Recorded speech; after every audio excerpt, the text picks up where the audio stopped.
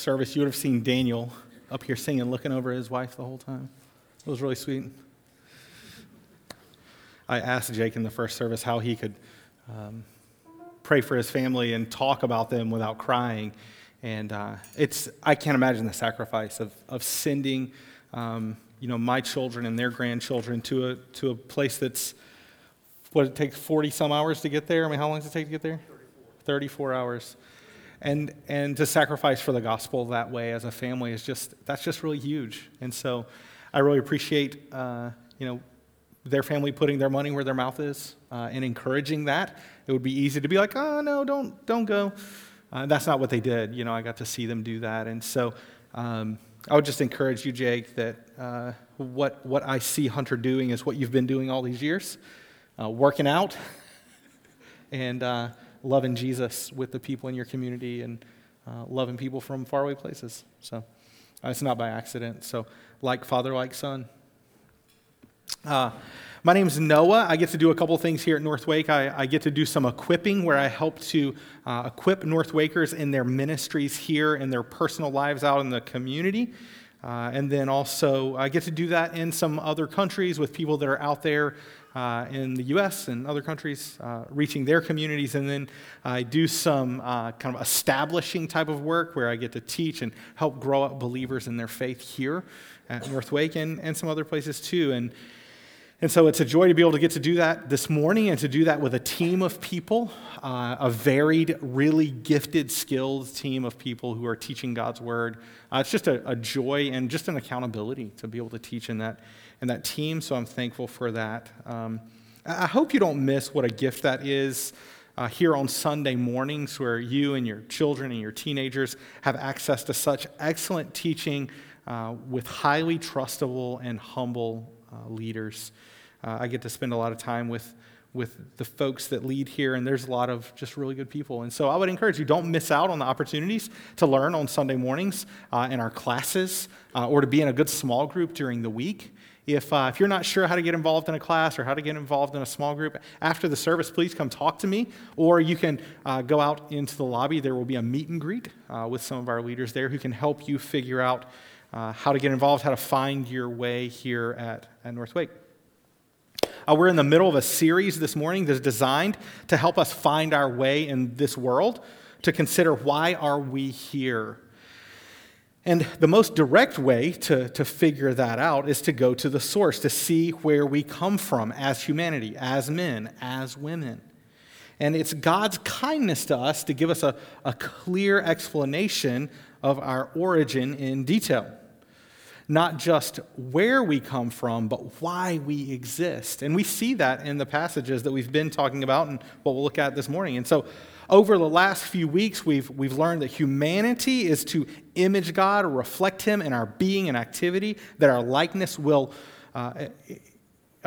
with Him, it shows Him off to all who will see. That as we live lives of true worship and loving obedience, we're like mirrors, like our mirrors at home that reflect us. When we live well, we reflect God. When we be His people, we reflect God. So that origin story that I mentioned is broken up into 3 parts. One part is the wide lens version that shows the big picture of how the man and the woman will image God. Carson covered that 2 weeks ago. Part 2 and 3 are like the close-up version where the man is created, then the woman. Larry covered part 2, the creation of man, last week. And as that story was as that part of the story was winding down last week, we saw that there's a bit of a wrinkle in that story. All is going well. God created man. He's showing him around the place. He's explaining how all the food of the tree is good and, how do you live here in the garden? But then there's this one tree that if you eat of it, you will die. That if you eat of it, it will ruin everything. And here the reader notices something of a wrinkle in an otherwise smooth narrative. Like if you were enjoying an excellent meal and there was a piece of sand in your food, right? It's tiny, but it's hard to ignore. It's halting, right? It seems out of place. And the wrinkle that I mentioned, it's like a dark spot in an otherwise bright story. It seems to be foreshadowing something gloomy. This week in part 3, the creation of the woman, that wrinkle, it lays over into our story, and it creates a bit of drama for the reader. So before we look at that, I want to mention a couple of things. There's going to be a lot that I don't get to say this morning in my message. Lots and lots and lots and lots that I could say. I wish I had time to say that I'm not going to be able to say. 2 things specifically that you may still have questions about when we're done. First, singleness and how that relates to creation and life in the body of Christ. I'm not going to get to that this morning, but I did do a sermon in 2008. And yes, that was a long time ago, 2008. And if you want to listen to it, it's on our website at northwake.com. You can go and find it there. Secondly, specifics of relationship between husband and wife. I spent a good bit of time talking about that when we did Colossians back in September. And so Colossians 3:18 to 4:1, there's a lot of detail there. So if you feel like I want to know more, those may be helpful to you. You can find better resources out there than my sermons. But at least if you disagree with those, you can take me to lunch and straighten me out. So you can kind of feed back on those if you want to. So feel free to do that. As we begin this morning, let's pray and ask God to help us as we open His Word together. Holy Spirit, you powerfully guided the writing of the words we're considering this morning. May you give us eyes to see and ears to hear how they reveal Christ and our need for Him today. May Jesus be honored and worshiped through what is said and thought here now. Thank you, Father. We pray it in the name of Jesus. Amen. Please look with me at Genesis chapter 2, starting in verse 18. It says this: Then the Lord God said, "It is not good that the man should be alone. I will make him a helper fit for him." After days of creating, then declaring things good, we see a break in that pattern with the words, "It is not good." It seems that in verse 18 that it's a companion with verse 17, creating that drama that I mentioned before. And the reader is left thinking, what will become of this? What will happen because of what is mentioned in these verses? So first, we want to address the idea of alone. So what does it mean that the man was alone? Don't think Tom Hanks in Castaway with only a volleyball as a friend. No. He has God as his nearest companion. He has a forest full of food, a bountiful paradise full of pleasures. So what was this aloneness, and why was it not good? And as we work our way through the passage, the notion that something is lacking will come into focus. Lack, rather than disorder, will be presented as what is not good. Something missing rather than something broken. Much like if one were to build a machine that needed a spark plug, before the addition of the spark plug, the machine would be not able to function as intended. It would be, in effect, not good. And if the machine of humanity was intended to be fruitful and multiply and fill the earth and subdue it and have dominion over the fish of the sea and over the birds of the heavens and over every living thing that moves on the earth, then that objective would be severely hindered if man were to remain alone or without the woman. Something is missing. Someone must be added for the image of God to be fully carried forth as described in Genesis 1:27, where it said, "So God created man in his own image. In the image of God he created him. Male and female he created them." It's a matter of both essence and function. Humanity can't be or do what God intended without the addition of the woman. So God gets to work. He announces how he will address the issue of man's aloneness. He says, "I will make a helper fit for him." The word helper here is used 22 times in the Old Testament, twice in chapter 2 of Genesis, once here in verse 18 and once in verse 20. And every other time that it's used, it refers to those from whom Israel seeks help.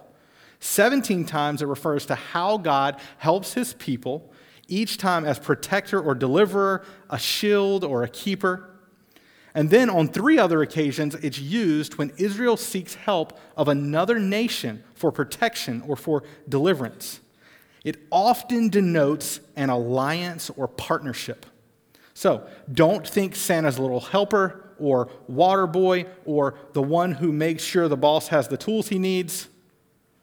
A better analogy might be the type of help that one would seek from a Navy SEAL, if we want to be consistent with the other uses of the word in the Old Testament. So a helper here could easily denote one who will be in an alliance of partnership with the man, offering some sort of deliverance. There's another aspect of the coming helper we must consider. She will fit or correspond to the man.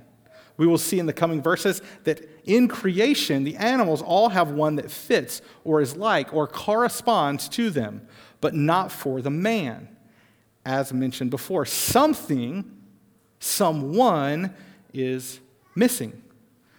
So in summary, we might say that the notion of helper is meant to denote that she will be that which God uses to deliver man from his aloneness. She will fill in what is lacking in her absence. Humanity is designed to include her presence. She will be the deliverance from the present reality, bringing a sense of wholeness upon her arrival. Look with me in verse 19. Now out of the ground the Lord God had formed every beast of the field and every bird of the heavens and brought them to the man to see what he would call them. And whatever the man called every living creature, that was its name. As a part of establishing humanity and creating this fitting helper, God includes man in the creative work. He does so by giving him specific work to do. He is to name all the beasts of the field and all the birds of the air. So, as people who have heard this story before, you've probably heard this story before, it's easy to miss the significance of what is happening here. So I'd like to slow down a little bit to take this verse in, and to do that, I'd like to highlight a few things I see in this section. First, God partners with the man in a working project. God does a part in forming all the birds and beasts, and then he invites the man to do a part in naming. Second, God seems to have an interest in what man will call the birds and the animals. He wants to see what the man will do. So for a God who knows everything, why does he want to see? Well, it can't be that he wants to find out, but rather I think because he takes some joy in seeing him do the naming. Third, God allows the man to have final say on what they are called. There's an open-handedness God has in his inclusion of the man here. Like a father with a son, he allows him to do his part and learn along the way, working in concert, bringing about a good end. In addition, don't miss the deep significance of giving something a name. One of my favorite things to do is to name things. I really like to name stuff. One thing we don't do in our family, I don't know why, we don't name cars. I know some of you do that. We don't name cars. So that's just a thing we don't do. I don't know why. Raise your hand if you name your cars. Yeah, there's a lot of you. It's kind of a thing. So we don't do that. I don't know why. So I like naming stuff. Businesses, ministries, kids, dogs. It's part of caring for a thing. Caring for a thing you've either made or been entrusted with. And it's one of the ways we give meaning to things. We name our children after those we admire or those ideals we hope they will live for. A name gives dignity. It sets trajectory. It claims responsibility. It represents care, and it can denote origin. Names can bless, and names can curse, and we see each of these examples through names given throughout the Bible. For example, Moses means to pull out or draw out of water because he was drawn out of the water. But God will also use him to draw the people out of Egypt through the water. Likewise, Jesus, his name means salvation because he will save his people from their sin.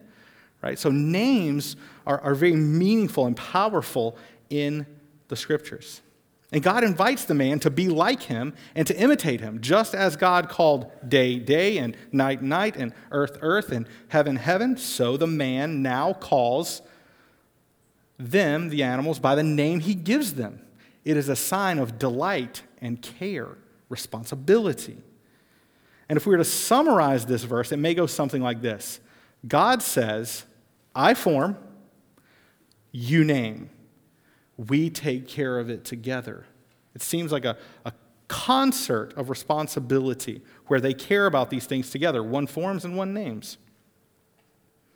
We'll see in the next verse that God has another objective in bringing all the animals to be named. And here's the objective. He wants the man to realize or learn something. Look with me in verse 20. It says, the man gave names to all livestock and to the birds of the heaven and to every beast in the field. But for Adam was not found a helper fit for him. So as the man is doing the naming, he sees a pattern among the birds and the beasts and the livestock. They come in pairs, he's and she's, males and females, that fit or correspond to each other. He-donkeys and she-donkeys, he-hawks and she-hawks. They have a likeness, but a difference also. They go together. The fact that they are matches or they're pairs seems to be the idea here. But for him, there was no match. His pair was incomplete. No helper fit for him could be found. Something or someone is missing. The man's aloneness is put on display, and it is not good. A question arises. How will humanity be fruitful and multiply? How will they have dominion over creation and image God, as mentioned in chapter 1, without the helper that fits the man? The naming of the beasts and the birds and the livestock brings the issue into focus. So what will be the solution? What will God do? Let's look at verse 21. So the Lord God caused a deep sleep to fall upon the man, and while he slept, took one of his ribs and closed up its place with flesh. And the rib that the Lord God had taken from the man, he made into a woman and brought her to the man.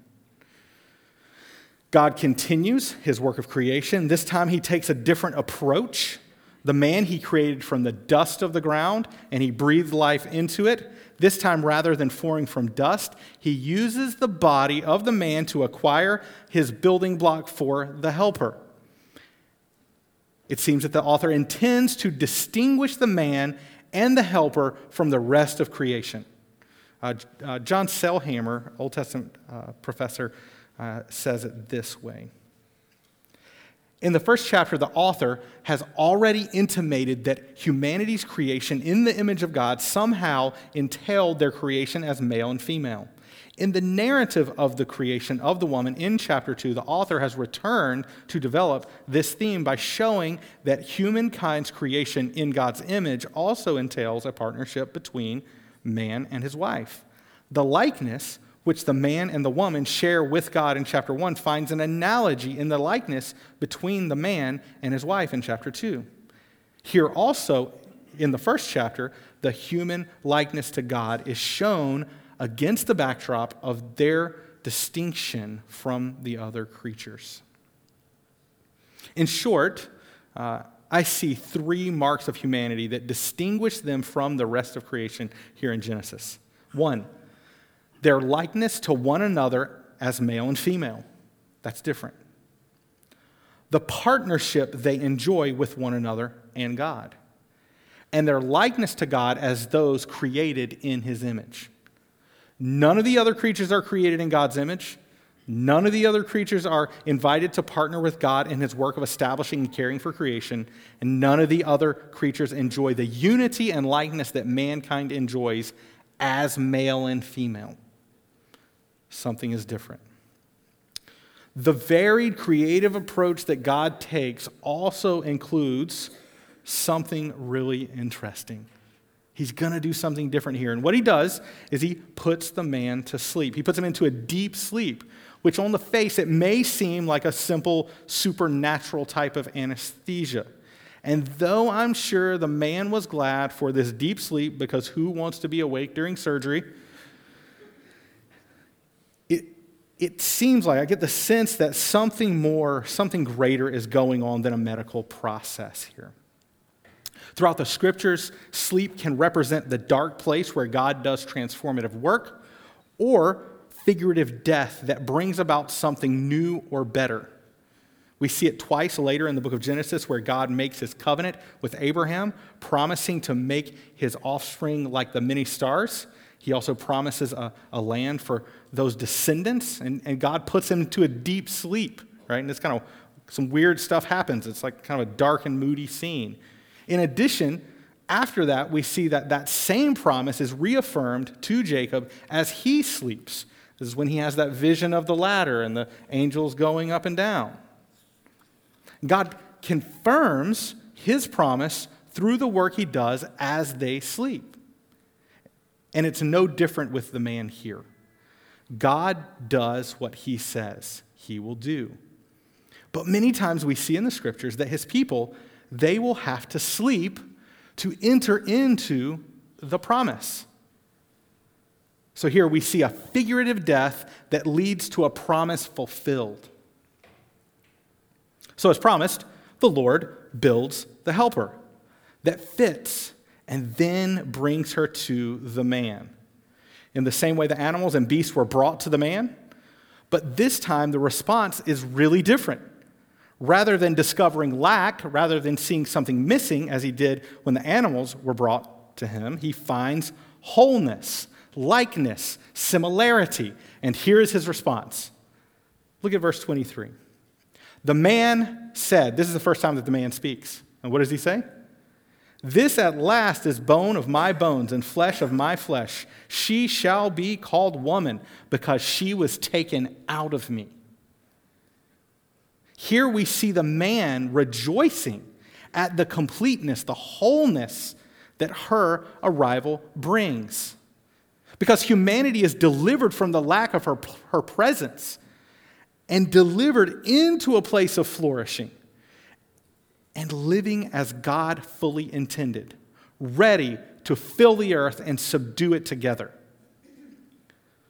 Just as back in chapter 1, the author uttered a poem about the male and female and how they would image back to God who he is in chapter 1, now the man does the same. He sings out in joy for the helper God has made. Finally, he says, there is one like me who came from me. Like the animals all had fitting ones for them, now he has one that fits. But unlike the animals, she has been made from his body rather than the dust. The man awakes from his God-given slumber to discover his God-given helper, fitted perfectly to him.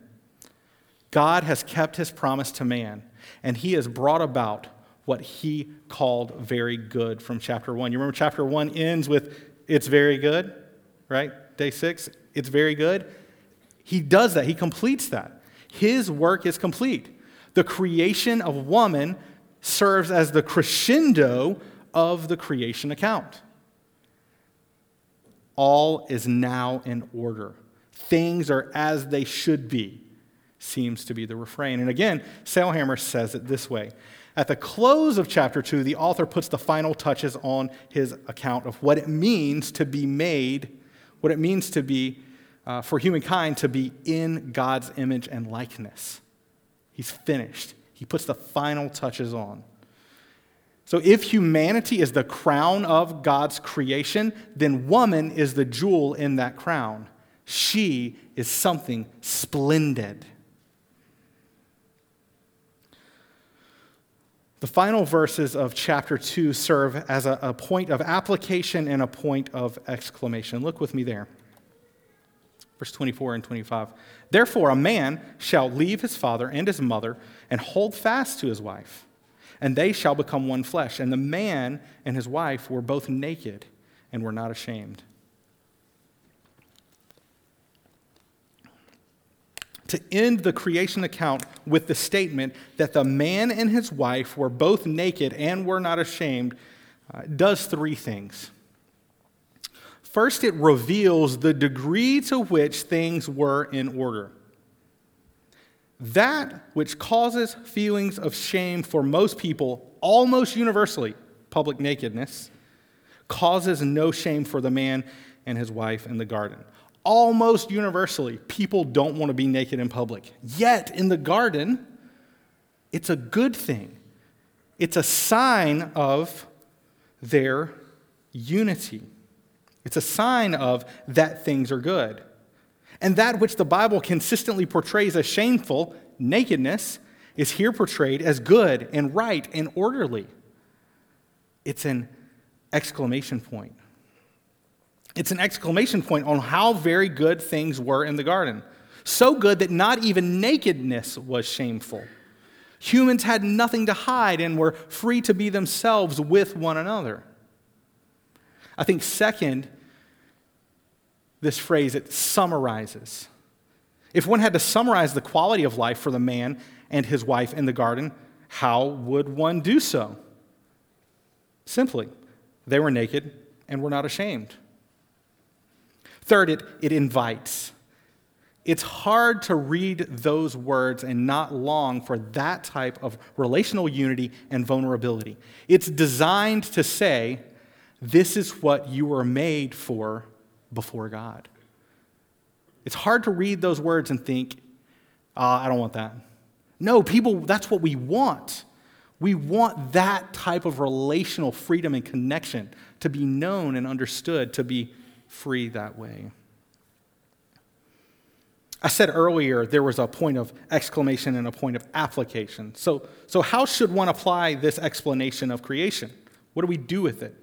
The author gives some straightforward guidance because all of that has been explained concerning the man and the woman, he summarizes, a man shall leave his wife, that's not good. And a man shall leave his father and his mother and hold fast to his wife, and they shall become one flesh. I think I actually did that in the first service, so I don't know why.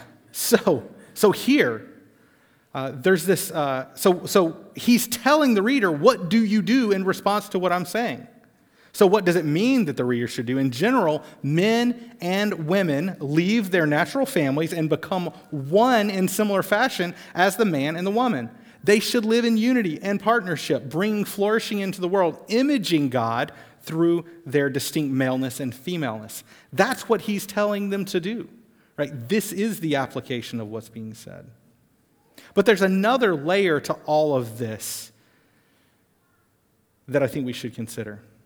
If we consider Paul's take on verse 25 in the letter that he writes to the Ephesian church, the plot, it thickens up a little bit. So look with me over there in Ephesians chapter 5, verses 25 to 33. It says this, "Husbands, love your wives as Christ loved the church and gave himself up for her, that he might sanctify her, having cleansed her by the washing of water with the word, so that he might present the church to himself in splendor, without spot or wrinkle or any such thing, that she might be holy and without blemish. In the same way, husbands should love their wives as their own body. He who loves his wife loves himself. For no one ever hated his own flesh, but nourishes and cherishes it, just as Christ does the church, because we are members of his body. Therefore, a man shall leave his father and mother and hold fast to his wife, and the two shall become one flesh. This mystery is profound, and I'm saying that it refers to Christ and the church.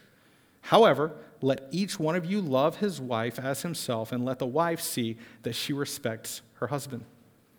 So in the midst of instructing the church concerning marriage, Paul can't resist quoting Genesis 2. And in doing so, he pulls back the curtain to reveal a mystery. And here it is. Here's the mystery. Genesis 2:24, in some mysterious way, is speaking about Christ and the church. And one could conclude that all of Genesis 2 is foreshadowing a Christ-church reality. Time fails us this morning to discuss all that Paul intended to say in Ephesians 5. But I would encourage you to read 5:25 through 33, maybe read the whole chapter even into 6, and look at what it might mean for you to imitate the Christ-church relationship in your home, what these passages mean about your work and your family. Again, if you have specific questions about the ideas of love and submission in marriage, you could go back to that sermon from September in Colossians 3. Colossians 3 is a companion passage to this one. That may be helpful. But for our purposes this morning, I would like to highlight 3 parallels that Paul mentions between Ephesians 5 and Genesis 2.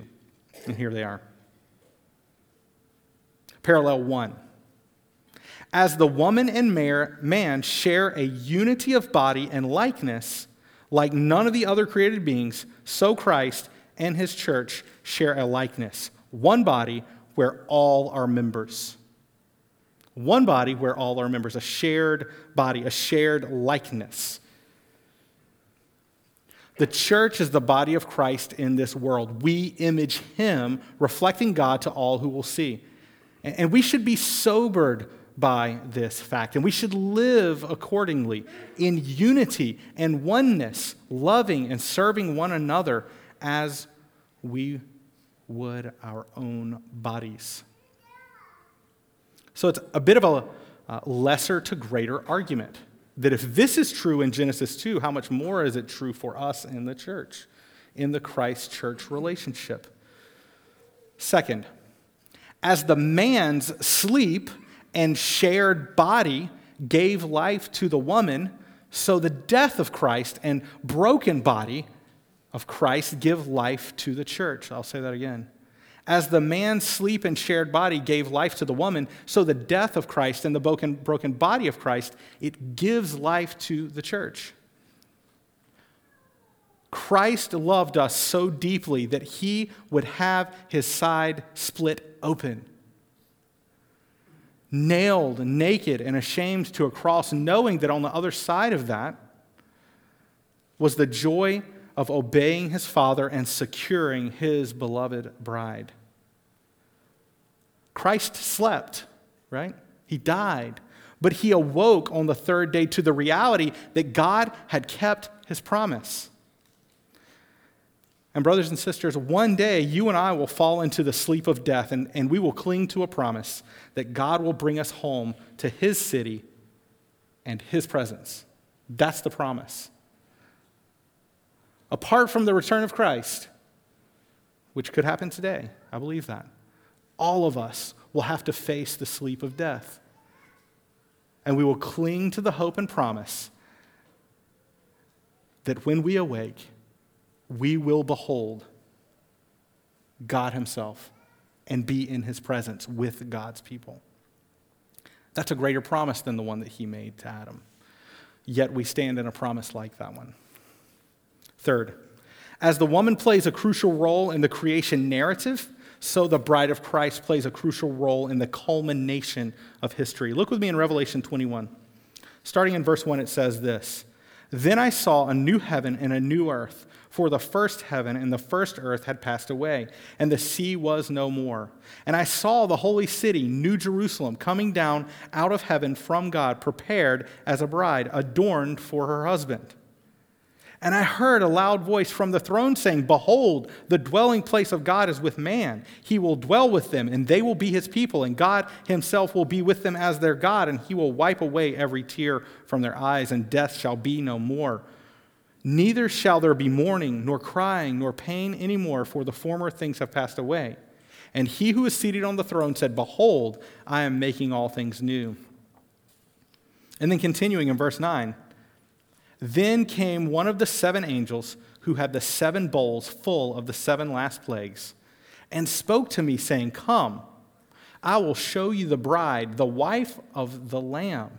And he carried me away in the Spirit to a great and high mountain, and showed me a holy city, Jerusalem, coming down out of heaven from God, having the glory of God, its radiance like a most rare jewel, like a jasper, clear as crystal." Sounds familiar, doesn't it? Reflecting the glory of God, splendid, like a rare jewel. A bride, So is it a bride or a city? Well, it seems to be a city bride, right? Really fascinating idea.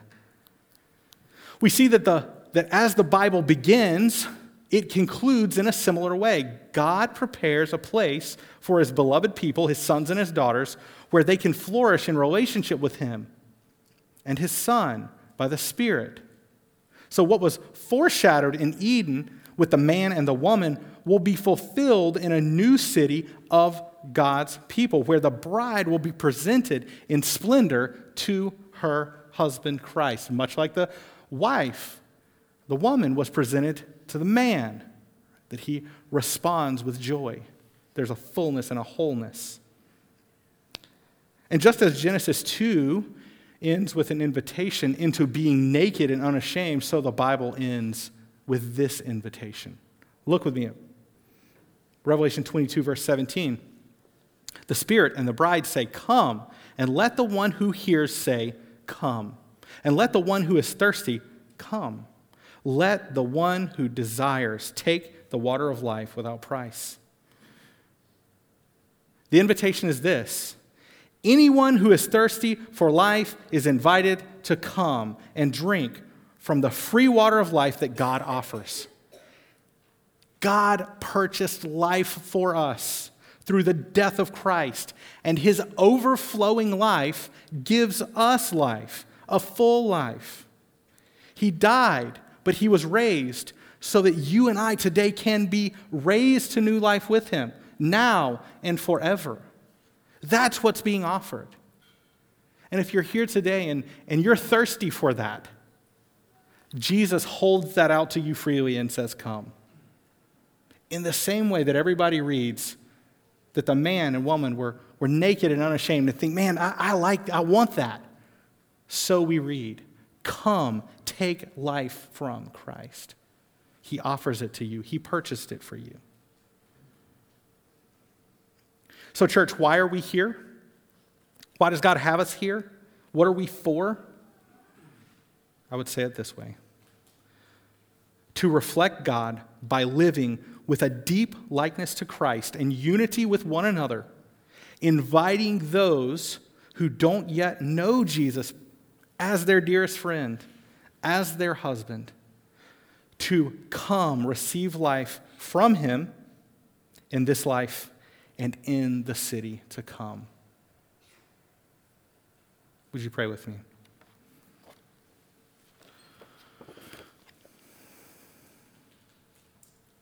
We are astounded by the unity of your word, Lord,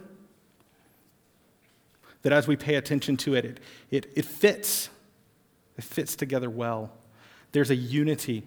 There's a story. And that story becomes our story as we walk with Christ. As we know him and as we love him, his story becomes our story.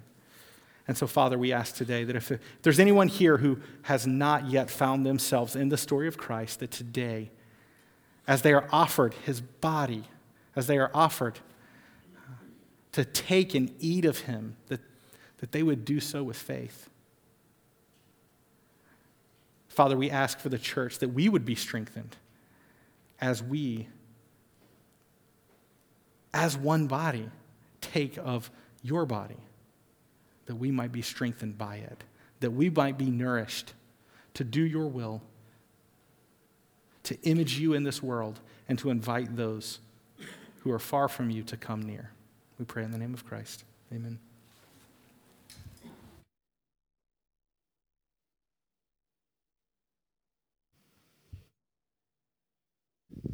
And in response to God's word, today we're going to take of the Lord's table. And remember that the love that all of us long for in our closest relationships or in marriage is just a shadow and a pointer to the great love of Jesus Christ.